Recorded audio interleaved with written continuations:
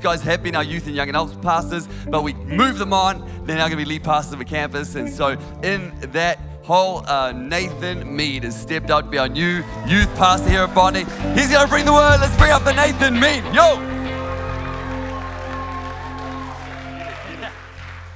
How you going, everybody? We good? Hey, that's good. Tonight I want to speak to you a message that I felt like God put on my heart, and it's what to do when you can't see it. When God gives you a promise, or maybe you've worked for something for so long and you've tried to do something that you believed God was in, and then it just led to disappointment. What do you do when you can't see it? But before we start, why don't we bow our heads and close our eyes and let's pray. Dear God, we just thank you so much for this evening, God, and thank you that we're here tonight, and I pray that as I speak that we'll all be able to get something from this and really get a fresh touch from you, and what we should do when we face times of trouble, when we can't see it. In Jesus' name, amen. How many people know you can have like significantly good things happen in your life and then significantly bad ones happen all at the same time? And it can be an absolute shambles. And, can you imagine, it's the new year and everyone's asking each other, they're like, what's your New Year's resolution? And can you imagine if you asked me and you said, what's your New Year's resolution, Nathan? And I responded, I just want to have an average, mediocre, normal, nothing super good, nothing super bad kind of year. What would your response be? You'd probably be like, that's so weird. I'm just doing no fizzy drink, right? But can you imagine if someone said that to you? It would be the weirdest response, that they just want an average year, nothing too good and nothing too bad. And often as Christians, we can get caught up in the trap of this in our faith. We can be like, actually, I don't want anything too much from God because I don't want to be weird, I don't want to give too much money into the offering because that's actually mine and I worked for that. I don't want to step out and pray for someone because they may never look at me the same way again. Often in our faith, we can get to this level where we're just kind of comfortable. And I truly believe that God is actually calling us to a higher level in our faith. And last week I was listening to a podcast from Jansen Franklin, and if you know me, I just have a soft spot for Jansen. I just love the way he speaks, this southern accent. I can't do it. Darcy can do it. But he was saying how so many Christians believe in the phrase, higher levels mean higher devils. And they're afraid to step out of the boat and actually do something more with their life. They're afraid to be obedient to what God is asking them to do. And what he was saying was actually what higher levels mean is higher levels is higher angelic protection. I truly believe when we step out and we do something for God, God's like, yo, I'm going to send some more angels to help him. I'm going to send some more resources, some more money, some more people around him. Yeah, and I truly believe the more we step out for God, the more he backs us up. Sometimes we're scared to step out because we can't see the outcome. You know when you're like making muffins and like you got this mixture, you're like adding stuff. Yeah, not that I do that, but I saw my mum do it. You're adding all the mixture, the eggs, the flour and fruit, and I don't know what else goes into it, but they're mixing it up. And it just looks nasty, right? It's just like, yuck, ew, that's gross. Because you can't see the outcome, but then you chuck it in the oven for 20 minutes, those bad boys come out, oh snap, that will ruin your cheat day. Like that is your cheat day right there. And it's amazing because we can't see the outcome when we're making muffins. And we can look at that mixture and go, this is so weird. Why am I putting eggs in? Why am I putting this in? When they come out of the oven, oh man, there is nothing better.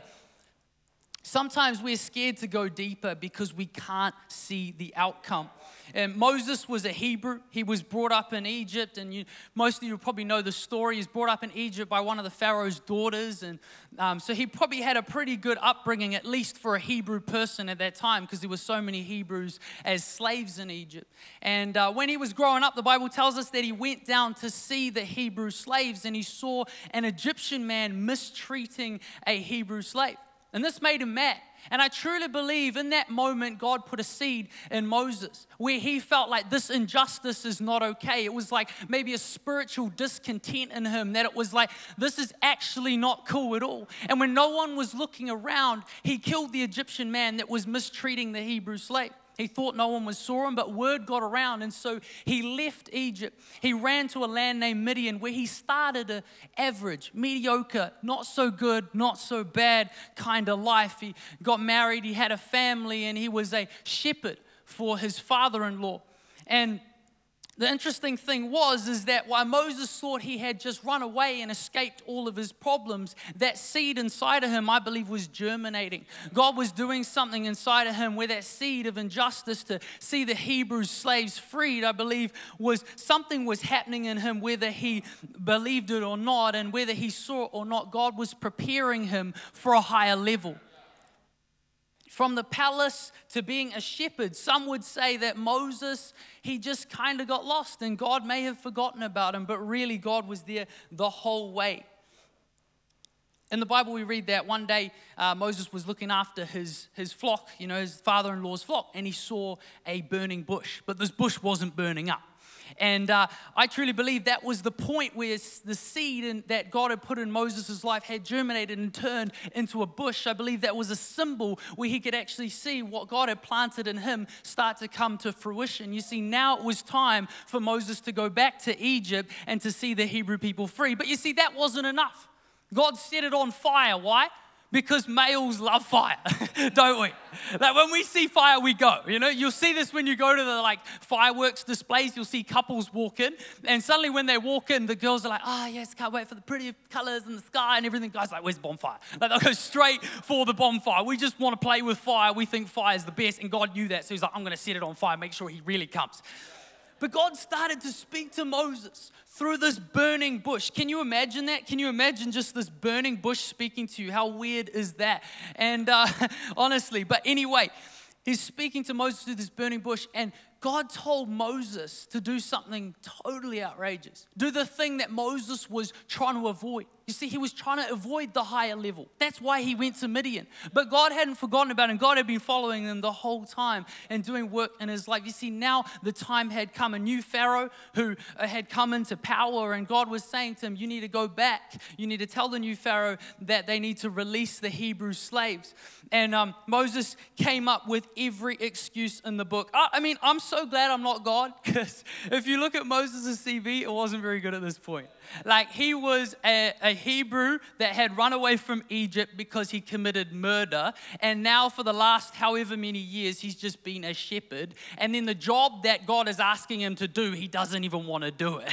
Like, it doesn't look very good at this point, but that's why I'm not God. You see, God saw something in Moses. He saw the injustice, and he was willing to pull that out of him and use him for greater things. 2 weeks, God is working behind the scenes in our life even when we can't see it. 2 weeks ago, a whole bunch of us leaders from the youth here, we all went to Whangarei Heads, and it was awesome. Hey guys, where are you? Yeah.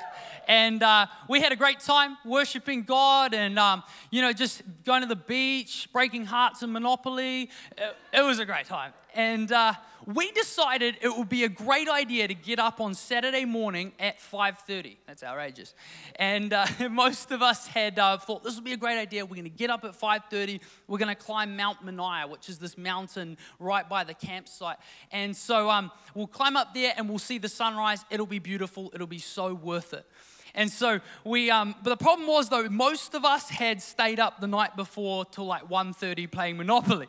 So when the alarm went off in the morning, most of us didn't feel the calling anymore to climb the mountain. But a few of us piled into a couple of vans and we drove down to the bottom of the mountain where the walking trail was. And we started on our journey, and who knows, when you do a hike, you all start off together.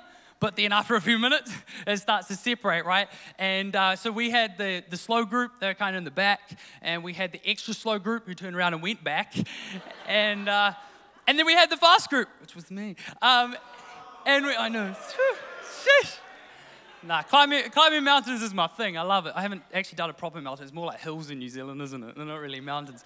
But anyway, we were climbing up this thing. And you see, the reason why we were climbing up this mountain is because we saw something. We made a mental picture of this view that we were going to see on the sunrise. See, we couldn't see it yet.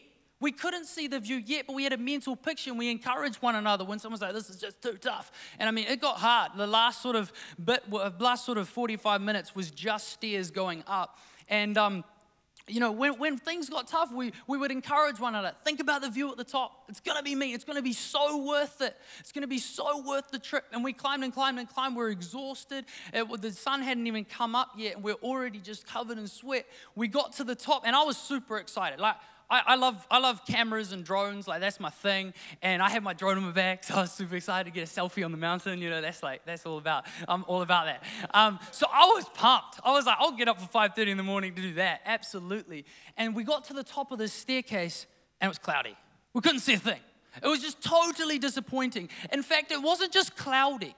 We were in a cloud, like fully. That's how high we were. And we were getting wet because the clouds were moving. And believe it or not, clouds have water in them.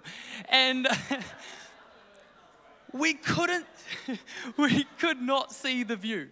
It was so disappointing. And we made the most of it. We took photos with each other, with the cloud in the background. Wonderful. One of them's my DP on Facebook, like that. But the funny thing is we knew the view was there. We had reached the top of the mountain. We knew it was right in front of us, but we couldn't see it. How often have you been doing what God has asked you to do, or what you felt like God asked you to do? And when you get to the top, it just kind of led to disappointment.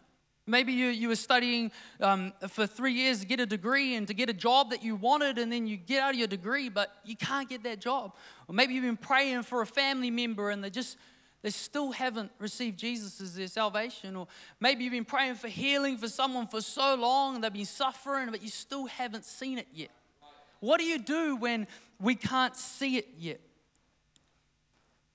I don't know about you, but I've been in this situation in so many times, but in these seasons we can shift our focus from Him to the stuff that's around us, right? It's so easy to do that. It's so easy to go, God wasn't in this, and start to look for other sources of satisfaction. But can I encourage you is look for God in it, and hold on to the promises. Hold on to the word that He gave you. Just like when we were climbing that mountain, hold on to that word that the view's going to be worth it. It's going to be so worth it when we get to the top. Even if it leads to disappointment, I'm going to keep going. I'm going to keep believing. And you know, the view was still there, but we couldn't see it. But maybe it wasn't the right time. Maybe there's something that God couldn't see, and that He wanted us to avoid, or maybe just the conditions weren't right. We've got to trust God in those seasons, and that can be tough when we can't see it. We've got to choose to believe what God says about us, and believe that the words that He's spoken over us is better, and that we push through those disappointments. It may not seem the way that you pictured it. It may not be that way, but you will see the thing if you keep trusting God that God wants you to see. Like the Israelites in Egypt, God sees your need. He hears your cries and He listens to your prayers, and He will respond in faithfulness if we trust Him. A quote that Martin Luther King Jr. once said was, "Faith is taking the first step when you can't see the whole staircase." Another quote I heard on the radio, Christian radio, was, "Failure is the fuel to your success." You can Instagram that if you like, tag me. Have you ever winged something before? Like totally winged it. Maybe you maybe you winged a 21st speech. Yeah, anybody done that? That happens all the time. Oh, Nathan, can you say something about me? Or maybe you winged, I don't know, a book report. Anybody? Maybe you winged a wedding. It's just too much organization. Can't stand it. We'll just rock up and get married. I wung a book report, okay? I have a confession to make. I winged a book report, and it was when I was studying at ELC. So I hope there's no ELC lecturers tonight, because I'm getting vulnerable up here. I love a good life hack. Who likes good life hacks? I absolutely love them. And someone once told me, you see, I'm not a reader. Reading, it just doesn't milk the cow for me. I don't like it, okay? I will do anything to avoid reading. In school, if there was a video on the topic, I'd just watch 1,000 videos, but I won't read the book. I just can't pick it up. I try my best, but it's hard. And the only book I read is the Bible. Thank goodness for that. But I don't like reading. And someone once told me, they said, look, it's easy. If you don't like reading, here's what you do. You read the first and last page of the book in each chapter. So you just read the first and the last page of each chapter. That's easy. That's like 12 pages. I can do that. I can certainly do that. So we had this book at ELC, and well, that's what I did. And the funny thing is that I got 100%.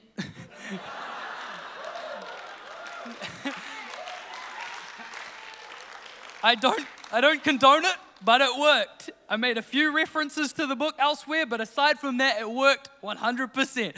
I'm probably going to get in trouble for that, but that's okay. I don't condone it. Definitely read if you can. Just read. Have you ever been in a situation, though, you didn't feel prepared, but then when you got there, you were?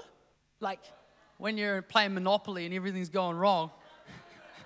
Tell you, get serious. No friendships. Friendships stay at the door in Monopoly. And then you pick up a chance card and it's a good one and you get advanced to go. Hallelujah.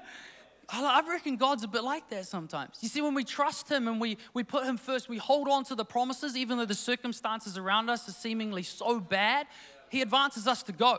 And before we know it, we're somewhere where we never thought we would be. We feel a little bit unprepared, but then we realize He's actually been preparing us this whole time. And we had no idea. When Moses was giving God 1,000 excuses to why he shouldn't be the one to tell the king of Egypt to let the Israelites go, God said in Exodus 4 verse 2, "What is in your hand?" And he said, "A shepherd's staff." God said, "Throw it down," the Lord told him. So Moses threw down the staff and it turned into a snake. Moses jumped back, obviously.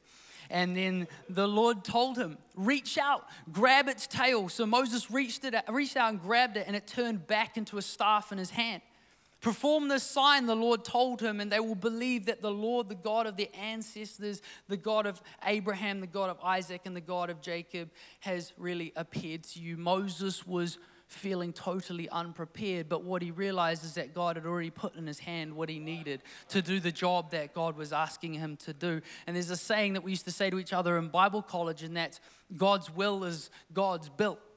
And God will never ask you to do something, I believe, that He won't equip you for or give you the people to do what you need to do. That doesn't mean we don't put the work in, but it means when we step out and start putting the work in, those things will come. So we shouldn't just wing it, but we should trust God that He will provide for us what we need for it. I think God, really likes it when we just take a bit of, I've totally forgotten the word, initiative. We learn it in primary school, but I really believe that God's like, just take a bit of initiative, try it. If it works, awesome. If it doesn't, you had faith and try again. In Deuteronomy 28 verse 1, it says, "If you fully obey the Lord your God and carefully keep all His commands that I'm giving you today, the Lord your God will set you high above all the nations of the world. You will experience all these blessings if you obey the Lord your God." Trust Him even when you can't see it. So practically, what do? 3 points real quick. Firstly, we need to submit our requests in prayer. Everyone knows the verse, Philippians 4, verse 6 to 7. "Don't be anxious in anything, but in every situation, by prayer and petition with thanksgiving, present your requests to God. And the peace of God, which transcends all understanding, will guard your hearts and your minds in Christ Jesus." If you can't see it, pray about it. Don't bottle it up. Release that stuff to God. There's no point in stressing over something when we can actually access the peace that transcends all understanding. Secondly, we need to look at what's in our hand. It's like Moses, if you haven't realized it yet, God is equipping and has equipped you to do the work He's asked you to do. But it doesn't stop there. He continues equipping us. And just get practical, really. What do you need? If you're building a church, what do you need? You need builders, wood, and a whole lot of money, right? If you're starting a small group, what do you need? Biscuits, a Facebook event, and Plug Your Coffee. Like, that's all you need. Get practical. Step out. Just go for it. And if you don't have what you need, ask God for it. Thirdly, I think we need to listen and be obedient. Moses embarked on nothing short of what was a completely unexpected and exciting and sometimes absolutely terrible journey. Very frustrating for him. But it definitely wasn't an easy journey, but it did require constant communication and obedience to God. 40 years of wandering around the desert, many miracles happen. Protection, provision, direction. But it would have never happened if Moses was the kind of leader that was like, I'm just going to listen to what the people are saying. He had to be in constant communication with God. He had to be that unpopular leader. You see, Moses knew that the only reason why they weren't slaves in Egypt anymore was because of God. He knew that the only reason why there was literally food falling from the sky every day to provide for them was because of God. He knew that the only reason they knew where to go was because there was literal pillars of fire and cloud leading them through the desert because of God. Moses had to remind himself daily on why he was doing what he was doing, but he also had to remind himself daily of what God had already done so that he could push forward into the things that he was gonna do. In 2014, I went on a missions trip, and wrapping up pretty soon, but I want to tell you the story, and some of you may have heard this before, but I went on a missions trip and it changed my life. You know, when you hear a missions guys always come up, you know, they're usually stuck between two time zones and they have one piece of cultural garment on. They come and I went on a missions trip and it changed my life. Let me tell you about it. They're all the same. I went to Elam School, so we had it at least once a month. We're like, oh, here we go. Another missionary. No. But seriously though, they say it because they genuinely mean it. It actually changed their life. It does more in you than it often does in the people that they're ministering to. I went on a missions trip to Samoa, and we got put in these groups for the first week, and I got put in the treasure hunting group. And I didn't get a spade, I didn't get a map, I got a notebook and a pen. And we got put in these small groups, and we would go to the city every morning, and we would pray together collectively, and we would write down all these particular characteristics of a person that we didn't know that God wanted us to find and pray for. They might need healing for something. They could be wearing something that would stand out so we'd know who it was. And we write these particular characteristics down. For 6 days, every single day, I met there with the group, we prayed, and I wrote things down that I felt like God was saying to me, and we went out. And my friends were finding their people having drastic, amazing healings and salvations and breakthrough, and all these miracles were happening all around me. God was 110% moving there. But the things in my notebook, nothing. I couldn't find anything. I felt like someone was playing a prank on me. I couldn't find it. But I kept persisting. I was like, nah, I'm here for a week. I got to keep trying. And as the week went on, I started to get more discouraged. And then on the 7th day, a Samoan Christian TV station had heard of us and what we were doing. So they came down. I was on TV, but it sounds cool. It wasn't really. Let me finish. And they came down. They were just as excited as us to see if we could find our treasure. And so we met in the morning on the 7th day, and we prayed, and we wrote down the different characteristics that we were looking for. And I wrote down probably about 7 things, and I don't remember all of them, but I remember I was looking for a church. It had something to do with water. I was looking for someone wearing a funny hat, and they had chest problems. And there was a bunch of other stuff in the description as well. I was like, sweet. So skeptically, I wrote it down, and I went out. I looked for ages. I couldn't find it. I got more and more discouraged. But I was like, nah, you know what? This is the last day. I'm going to find this person. We went way over time because I was like, no, I'm finding my person. And then I found a church, and it was near water. And I was like, okay, this is the only church that I know of in this area that's near water, so I'm going to stand here and I'm going to wait. And so I stood there and I waited, and then I realized that there were 2 fishermen in the water. Had a big fishing net between them about 20 meters out. And one of them was wearing a funny hat. And I was like, that's my guy. And he ticked all the other things that I had written down, apart from one thing. I didn't know if he had chest problems. And so, like a crazy Pentecostal teenager, I ran to the shore and I said, hey, do you have chest problems? I'm just trying to fish, man.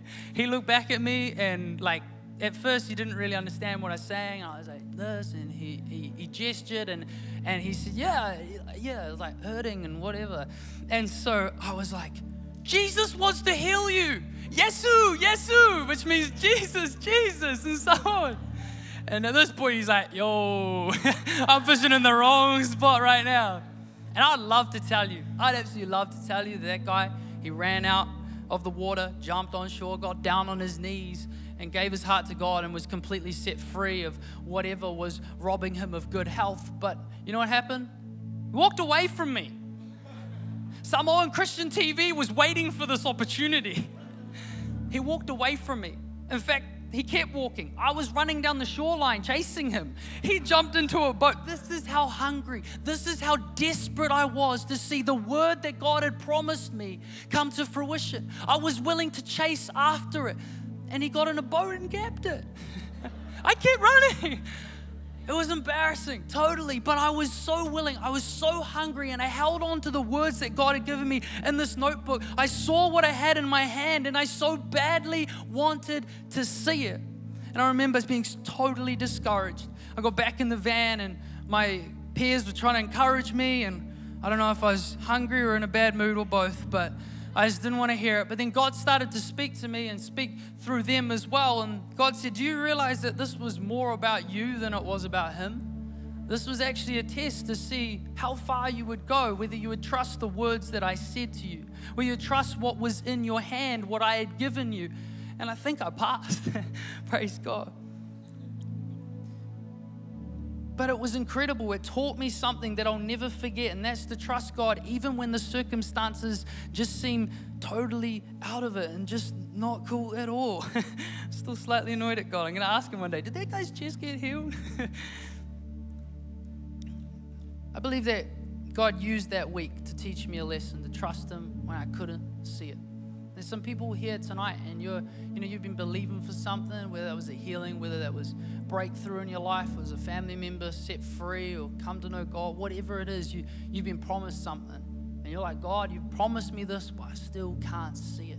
I'd love to pray for you guys tonight and pray that you will stay strong in your circumstances and keep your eyes on him. So if you don't mind bowing your heads tonight and closing your eyes, I want to pray for those people. And if that's you and you're like, you know what, I really, really can't see it.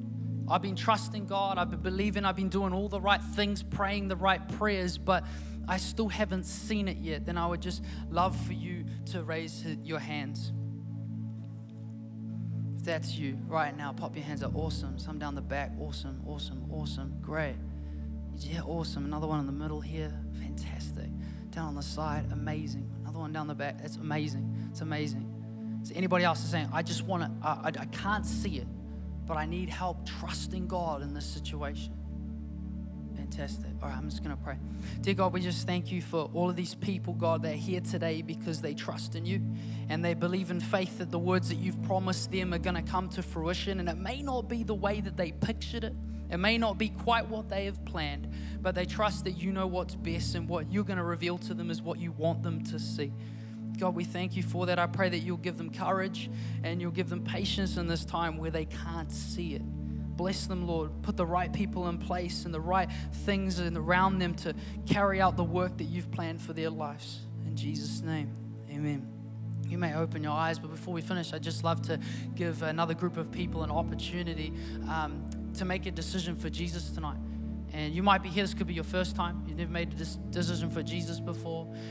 Or maybe you've made a decision before but you felt like you've drifted away from God. I'd love to encourage you. You know, Jesus loves you. He loves you so much. God sent his only son, Jesus, to come to earth, to die on the cross, to set us free from all sin and bondage. And he loves you, and he's got open arms for you, and he wants you to come home tonight. I love if you bow your eyes tonight, and just between you and God, if you're saying tonight, you're like, you know what, actually I need to accept Jesus into my life, whether that's for the first time or you want to recommit your life to him and say, enough mucking around, I'm going to go for it even if I can't see him. I'm going to trust him. If that's you, I'd love for you to put your hand up just so I can see it and know who I'm praying for. So if you could put your hand up right now, that would be awesome. Making a decision, awesome. Down the back, awesome. You want to come back to God? Maybe this is your first time. Is there anyone else? Awesome, awesome, amazing. I'm just going to pray, and I'd love for us as a church family just to repeat after me. Dear God, we thank you, Lord, that we can trust you even when we can't see it. God, I admit that I'm a sinner, but I believe you died on the cross for me. I believe that you are God. And Jesus, you have come to set me free. I confess with my mouth that you are God. Come live inside of me. In Jesus' name, amen, amen, amen. Awesome. Can we thank Nathan for a great word?